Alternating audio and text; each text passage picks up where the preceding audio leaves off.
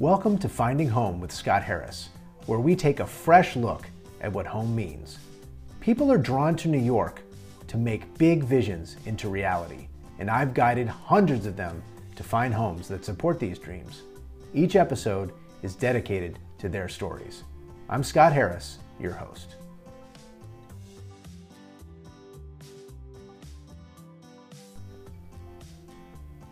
Welcome back to the Finding Home podcast with me, Scott Harris.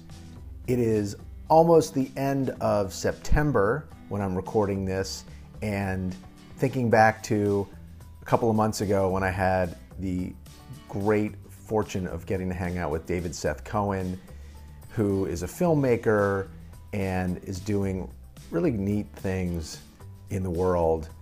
And the conversation we had was a lot of fun, talking about a couple of different things that he has worked on, including a documentary about his relationship with Adam Sandler, which is totally fascinating.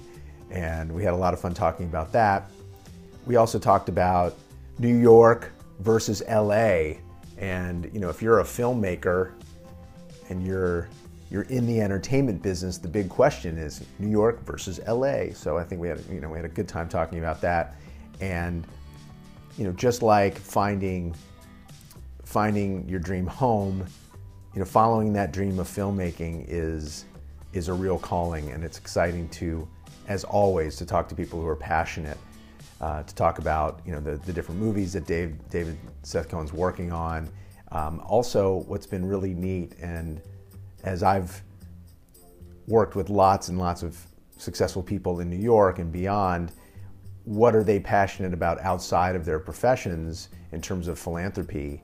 And that not only has David been working on his passion projects and movies, but also has this philanthropic arm where he's helped charities raise almost $40 million, which is incredible. And I think one of the other things that is fascinating about Seth Cohen is his intuition on how to represent brands and how to help them discover who they are. Having that vision as a filmmaker is really key. It's the secret sauce. So I hope you enjoyed this conversation with Seth Cohen and me. Yes, he did it. Hey, yeah, sorry. It's my first time doing Instagram Live. Oh, dude, that's totally okay. And we've had people who tried to join from their computers, and they're like banging their head. It doesn't work. I'm like, you got to do it from the phone. Yeah, you got to do it from the phone. So, I knew that. I still don't know how to go live. I clicked on your link, and now I'm here. So hey, it's all good. It is all good. This is, you know, a lot of people will watch this after the fact, so they're going to see a couple of pauses and go, "What the heck happened?" But we figured it out. So yeah. Wait, where did he disappear to? So We've got a good-looking guy here, Seth Cohen, who's got some sporting event on in the background. No, that's my documentary. Yeah. Okay. Yeah. Awesome. Yeah, so, all right. So my first most important question, because I know you're probably a slightly bigger sports fan than I seem to be these days.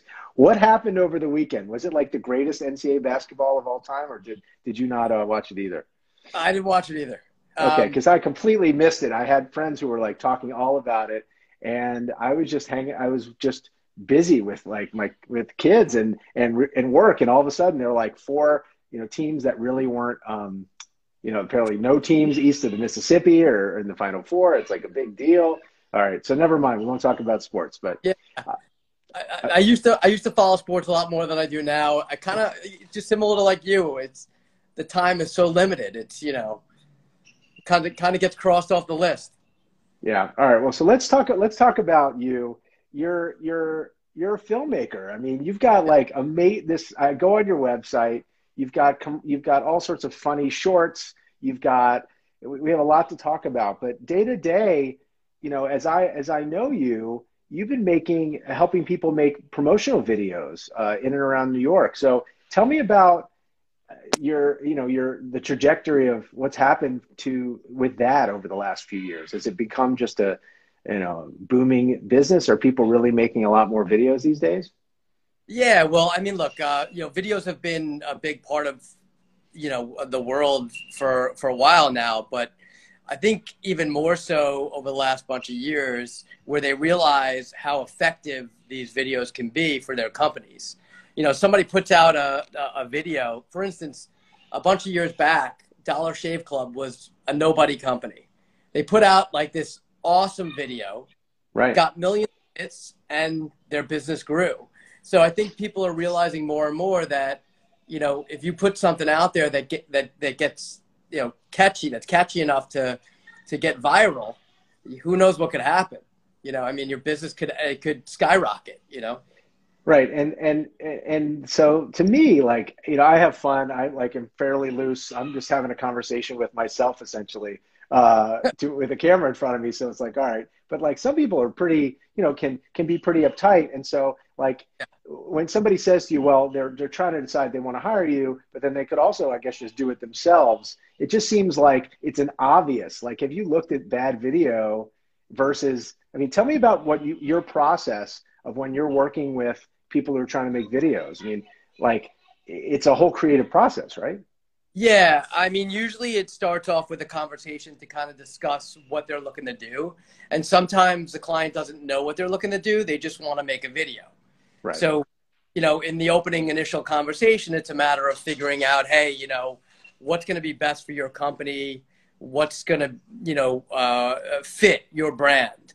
And coming up with the initial concept of like, this is what the next step in the process is usually scripting it, where we'll kind of, have another, meeting and discuss, what content needs to be in there, what's going to be said, because realistically, the most important thing for your brand is what you're saying. You do a lot of videos and, it's you're saying something. There's a reason people hire you. It's what you say. It's the feeling they get when they see you or hear what you're doing. And so it's the same thing for any company out there.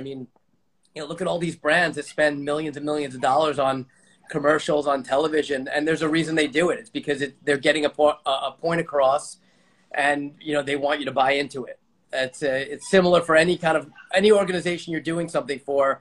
Somebody's got to buy into it, right? So my sense, because I do want to talk about your work with philanthropies, because it seems, the number I heard, which just blew my mind, is that you've helped philanthropies raise something like $40 million, which is an absurdly, by most philanthropic standpoint, that's a ton of money and a ton of fundraising. How do you work with these companies? It seems like most of the marketing is pulling at heartstrings. Is that harder for you, or is it easier? Is it harder than working with brands, or is it easier? I guess it might, I could see it going either way. Yeah, no, it can go either way. It really depends on the organization. The first big film I did was for St. Francis Prep. They're located in Queens. They had their 150th anniversary, and they were looking to raise, I think it was like $15 million for capital improvement, building, and a whole bunch of other stuff. So that project was big. It was a big video. It was kicking off this huge campaign that they had. It played in front of somewhere between 400 and 500 people, and it really helped them raise the money that they needed for their school. After that, I got a couple other. I started doing other work for other organizations. I did work for a doctor who was looking to raise $500,000. He invested $500,000 into his foundation. He was a huge infectious disease doctor. His name was Dr. Leon Smith. He passed away a bunch of years ago. He had started this foundation, and he put $500,000 of his own money into the foundation and wanted to match that the night of his gala. So again, a whole bunch of prominent people were there. Film played. He ended up raising over $500,000 for his video. After that, I just started getting approached. I got approached by the American Heart Association. I created a film for them, which they used for a full year and paraded it around with this girl that was in it to multiple locations in the tri-state area. And they raised a lot of money with that. It actually won a Platinum Hermes Creative Award, which is a really cool award for these kind of films. And then from there, it was just, you know, people would find out about what I do. And basically the process with these organizations is an initial conversation. Okay, well, figure out what the story is and how to best tell it. And then, of course, like you mentioned earlier, you know, it's all about pulling on the heartstrings, right? So you need something that's going to make people want to open up their pockets and help out these organizations, you know. An example, the Heart Association film that I mentioned was about this 14-year-old girl who had a major heart issue, and she was a dancer, and she wanted to, after surgery, 6 months later, she wanted to go to nationals. And everybody was like, you can't, you know, just get better. And she's like, no, I'm going to go. She ends up going to nationals and winning nationals. So wow. Right there, like when they told me the story about it, I knew I had something. It was just a matter of, am I able to get the emotion out of the family? And how can I tell the story where it'll, you know, also bring the emotion out in people that watch it. And so, you know, there's a lot of planning that goes into it in advance, but I wouldn't say they're harder. It's more a matter of being able to get, you know, what you need out of people, you know, making them feel comfortable with you, comfortable enough to talk to you and want to open up. Yeah. So it's, so in some level, I mean, it's right. It's like really showing the true essence of a person. I mean, so it's like you're like part therapist. I mean, I think on some level does that sound right or no? Yeah. Like, I mean, and sometimes it's not just one person, it's multiple people, you right. know. The second film I did for the American Heart Association had 3 women all talking about their experiences with heart disease and what happened with them. So it was also getting them comfortable, all 3 of them comfortable enough to tell me their story where, you know, I could use it. It's you know, I really enjoy doing that stuff. I know it sounds like weird, but, you know, it's really nice to hear these success stories and to be able to put them on film. And you know, truth is, the best part about what I do, especially these gala and fundraising films, is actually when I'm at the gala and the film plays. The Heart Association, the first film I ever did for them, played in front of 1,500 people. So watching everybody in the audience gasp and cry, I knew I did my job right. You know, I knew it was like, this was awesome. This was really cool to see. And that's what is about film in general, is, you know, seeing how people react to it, you know, any kind of film or any kind of project. How often is the story brought to you, and how often do you have to discover the story that needs to be told? Like, you know, is it like, how intentional are they? They're like, we know we have this story and we want you to tell it for us, or you're like doing a bunch of discovery for them? How does it So the Heart Association, yeah. So when the Heart Association approached me with the initial concept, they already had who they wanted and they knew her story.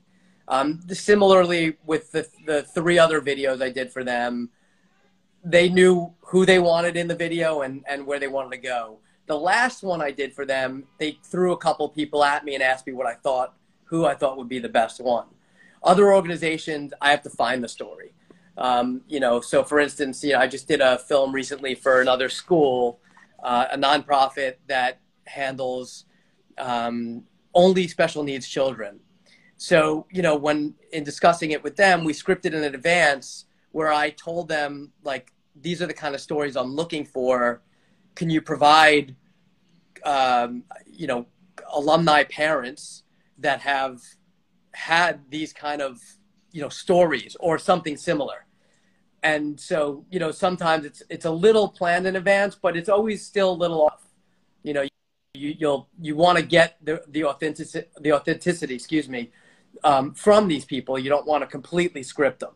You know what I'm saying? So I might have an idea of what I'm looking for, but they're not going to say it the way I wrote it.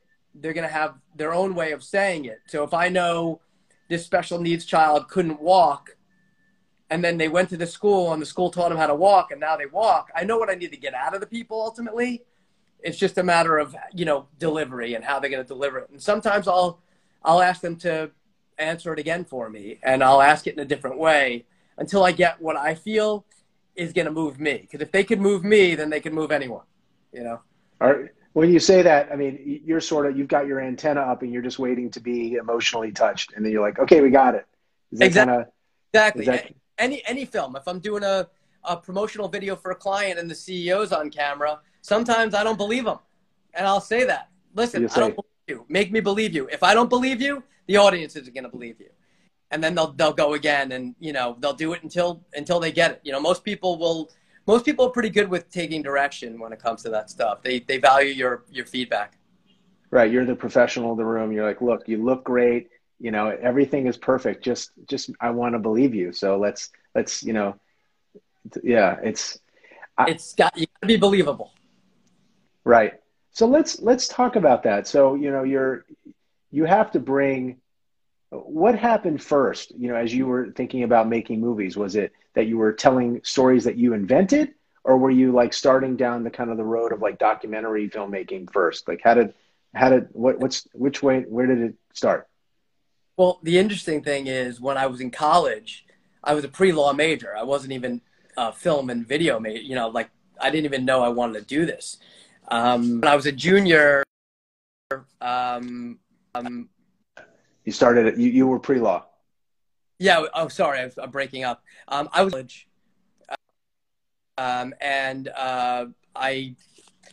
it was my junior year, and a buddy of mine who was in a big movie and a bunch of TV shows and on Broadway, he passed away. And when I heard he passed away, at the same time, I was taking this intro to film class. And I don't know, I created my first short film. It was like we had to cut in camera, which means you're basically shooting and that's it. You're not editing. So it's like you have to plan your shots in advance.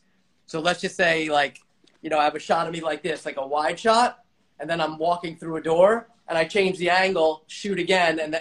So we had to cut in camera. And when I shot the film and I played it back, the first cut, I fell in love. I was like, oh, that's so cool. And, changed my major to the dismay of my parents to mass communications with a concentration in film and television. And that's kind of how I got into it. That was the start. And after that, I interned at Dateline NBC in Manhattan in 1997. And then the following year, graduated college in 98. And I started out working for a wedding photographer as a lighting assistant, and then got a job on the movie Big Daddy with Adam Sandler. And that's how my then that was like narrative I was working on. And after that, I was actually a producer at a TV station. I created a bunch of shows, left the station in 2006 because I had this concept and dream to go ahead and make this movie. And I decided to make a movie. It was a documentary, yes. However, the funny thing is I never really considered myself to be a documentary filmmaker. I always liked it scripted projects. I had done this scripted film called The Delivery, which is in the Long Island International Film Festival back in '98. And I never thought I would be doing a documentary, but it kind of fell on me. And I just decided to go ahead and do it. But yeah, I do script out. We have some scripted content as well that we're working on, and yeah. And so has it always been in New York, or did you have my question always with people who are in entertainment, it's like New York, LA, New York, LA. Like what makes that decision? I mean, we know lots of entertainment here in New York, but then why not LA? Well, so it's funny. I was always kind of nervous to go to LA just because I didn't know anyone out there. I didn't really know the game. Here I have family, friends. I lived here my whole life in New York. So, starting here in New York was kind of always the way it just kind of felt right. I actually did work on a movie in Miami, which was kind of cool. I was out there for, I think it was 3 months in 2000 or 2001. I was out there. It was cool. A movie called Shadows. It had James Caan, Cuba Gooding Jr., and Matthew Modine, and a couple other cool celebrities. So that was fun. And then actually I did get to make a movie in LA in 2015. I got approached by a producer. He, wanted some help producing. He had a small role that I could play in the movie. And so the film was being shot in LA. So I went out there, I helped produce it, and I had a little role in the movie, which was kind of fun. So the cool thing is, like with movies, you could shoot them anywhere, and you could also travel wherever you need to go to do it. So whether my home base is here, Los Angeles, Arizona, or wherever, if you have the budget and you have the personnel and the story and you're able to make it, you can shoot it anywhere. And so talk to me about the actual product. Like, what are you working on these days? Let's talk about like the big one. Like you made this feature. It's a feature-length documentary, right? Yeah, feature-length documentary. It's called Finding Sandler. I've been working on it for 15 years. Long time, long journey. It's very close to finish. I'm going to say within the next month or so, I should have this thing completely wrapped up. Right now we just started submitting it as a work in progress to some film festivals. So we'll see if we get in. And then, we'll see where the world takes us. I mean, obviously it would be amazing to get it on a Netflix, HBO Max, Amazon. But we'll see, we'll see what kind of audience, where it goes. Got it. Yeah. And do you want to talk about it anymore? Do you want to tell like a little bit about what it's about, or? Yeah. Or do you want to keep it at that? Well, the quick story. So as I mentioned before, I worked on the movie Big Daddy. Growing up, Adam Sandler was always a hero of mine. Particularly, growing up as a Jewish kid, there were never any Hanukkah songs. So when he came up with that Hanukkah song, I don't know how it felt for you, but it made me feel cool to be Jewish for a change. We never had a song, and we finally did on the radio, and it was actually funny and cool. So I became a big Sandler fan back then, with the Saturday Night Live, Opera Man. And so, when I got that job on Big Daddy, which was years later, it was super exciting for me. I was like really pumped. I might get a chance to meet my hero, and who knows, I might have a conversation with the guy, and, you never know what's going to happen from there. So the night of the premiere for The Waterboy, which was here in Manhattan, he wanted to wear clothing from the set of Big Daddy, and I happened to work for the costume designer. Now, I never really had any interest in costume design. In fact, I wear sweatshirts all the time. But, just to be able to have the opportunity to work on a movie like that, didn't matter what I was doing, So the night of the premiere, he wanted to wear clothing from the set. And so my boss said, "Hey, David, I need you to take these clothes, drop them off at Adam's apartment, just give them to the doorman, take home this girl, Autumn. She was a costume PA in my department. And then you could go home for the night." So I go up to Sandler's building. I give the doorman the clothes, and he's like, "Hey, man, just bring them up to Adam." I was like, "Oh, all right." So Autumn's in the car. I'm a poor 22-year-old guy, no cell phone. So she's just sitting there in a double parked car. I go up to Sandler's apartment. I, knock on the door. And from behind the door, I hear, "Who is it? What do you want?" And I'm like, "Oh, it's Dave. I'm just a PA here to deliver your clothes premiere." So he opens the door. He's got a huge smile on his face. And he's like, "Hey, man, you want to come in and hang out and have a drink?" And I froze for a second. And I had like these thoughts start going through my head. Like, my boss, it was the first thing that came to my mind is my boss will kill me and fire me all in one shot. And Autumn was in the car. So I was like, I got Autumn in the car. I got to drive her home. I got other stuff I got to take care of. And his assistant happened to be there. This guy, John, who's in a lot of his movies. You'd probably recognize him if I showed you a picture. And he remembered me. We used to chat at the breakfast truck in the morning. He's like, "David, just come in, at least check out the balcony he's got here." I'm like, "Okay, fine." So I go in. They take me, through the hallway to the balcony, and it's like one of those wraparound balconies that goes around the building. Yeah. I was like, "Sick, but I got to get going." Right. So never had the chance to hang out with Adam Sandler again, right? Fast forward now 8 years. I turned 30. At the time, I was living in my grandmother's basement apartment with my girlfriend at the time and my 2 dogs. And I was a producer at a Catholic TV station, which was a little unorthodox considering I'm Jewish, right? And so I just wasn't where I thought I would be in my life at age 30. And I would have these nights over the summer that year where I would just toss and turn in bed thinking, like, what if I stayed and hung out with Adam Sandler? Like, he's notorious for helping people out that he likes. And, you know, I have moments where I'm likable, so maybe he would have liked me. Right. You know, pipe dream potentially, but the what if was always in my mind. And then I had this dream one night that I went to California looking for him. And in my dream, somehow I found him and we started walking and talking and I woke up. And when I woke up, you know, not only at that time was I producing at a TV station, but I had a small production company where I was starting to do these corporate videos and a bunch of cameras, and I had a business partner. And I called my business partner and I said, hey man, I had this dream and I want to make a movie. It's going to be called Finding Sandler, and I want to go on a quest to find Adam and have the drink that I passed up.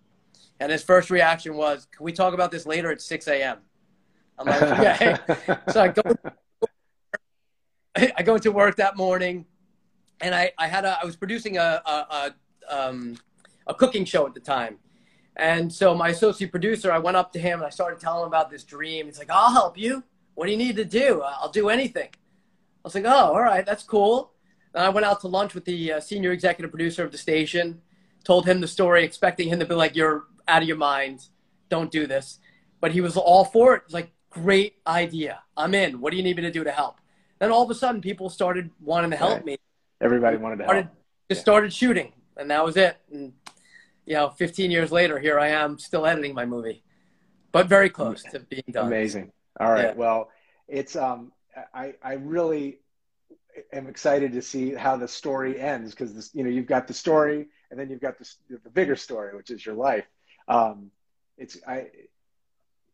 so this is like a unique New York thing, right? Where, you know, it's going to be this Long Island, New York City tinged adventure that gets you it gets you out to LA. Yeah, so we did travel to LA. We traveled to New Hampshire, where Sandler grew up. We were in Vegas for like a few hours, but it was mainly shot. You know, majority of the movie was shot in New York and New York City, Long Island. So it's cool. It's definitely got that hometown kind of vibe and New York people. You know, Sandler went to school at NYU, so you know, he spent a lot of time here too, which is cool. So yeah, it's exciting. You know. Awesome, man. Well, this is really fun. You know, you've got this dream, and it's, you know, it's gonna, whatever happens, it's like, it's amazing that you're 99.9% of the way to having this this beautiful thing kind of into the world. So best of luck with it. And Thank you. you know, for those of you who are watching this later, you know, this is you know, Dave produced some of our animated videos. So I guess I want to finish by just saying thank you for helping us bring some really fun stuff to life in the middle of the pandemic with some animation. And I guess you know, you've actually created some animated stuff for yourself lately, right? Yeah, well, Finding Sandler has a lot of animation in it, actually. And the animated character is me. It's also the people that were helping out on the movie, and Adam Sandler, and, you know, a whole bunch of other random characters. Right. Yeah, listen, animation's great. You were a great animated character, Scott. I mean, you know. I'm animated. I'm normally animated. It was cool to see you as an animated character walking through different spots, you know, and showing what you guys do. And, you know, hopefully it was effective for your company, and you know, people have complimented you on it. I think it was a bold move for you to go ahead and you know, do something like that. You know, there aren't a lot of real estate brokers, pardon my French here, that have the balls to actually do something that has a little bit of comedy in it, and, you know, is different. And you did that. So I think it's it was a really great project. And, you know, I really hope that it helped you and your business. But either way, I think, you know, it was definitely something that was different than other brokers do. And you gotta take props for that, you know? Yeah. Thanks, man. Yeah. We just do what we're inspired to do. It sounds like you do the same. So yeah, we're very alike in that way. So awesome, dude. Well, it's great to see your face. I haven't seen you in a while. Gotten to have a one-to-one conversation. We'll do it in front of everybody. So that's a lot of fun. And best of luck finishing the edit. You know, I hope it's a really productive month for you. Thank you. I really appreciate it, Scott. And thanks again for having me on here. This was a lot of fun, and first time Instagram Live, so maybe I'll have to do this a little more. Well, that was our conversation. David Seth Cohen and me, Scott Harris. If you like what you're hearing, please share it. We're having a lot of fun doing these interviews. This was an Instagram Live that we converted into a podcast. We're doing a lot more straight podcast interviews. If there are people that you think that would be a lot of fun for me to interview, please email me. Everything is on in the show notes, and you can learn how to be in touch. You can check us out at Harris Residential Team on Instagram or Scotty Harris, and check out scottharris.net. And hope you're having a great time. Here we are, it's fall, and we are setting sail into some really great times in the market in real estate if you're thinking about that dream home for yourself. Thanks.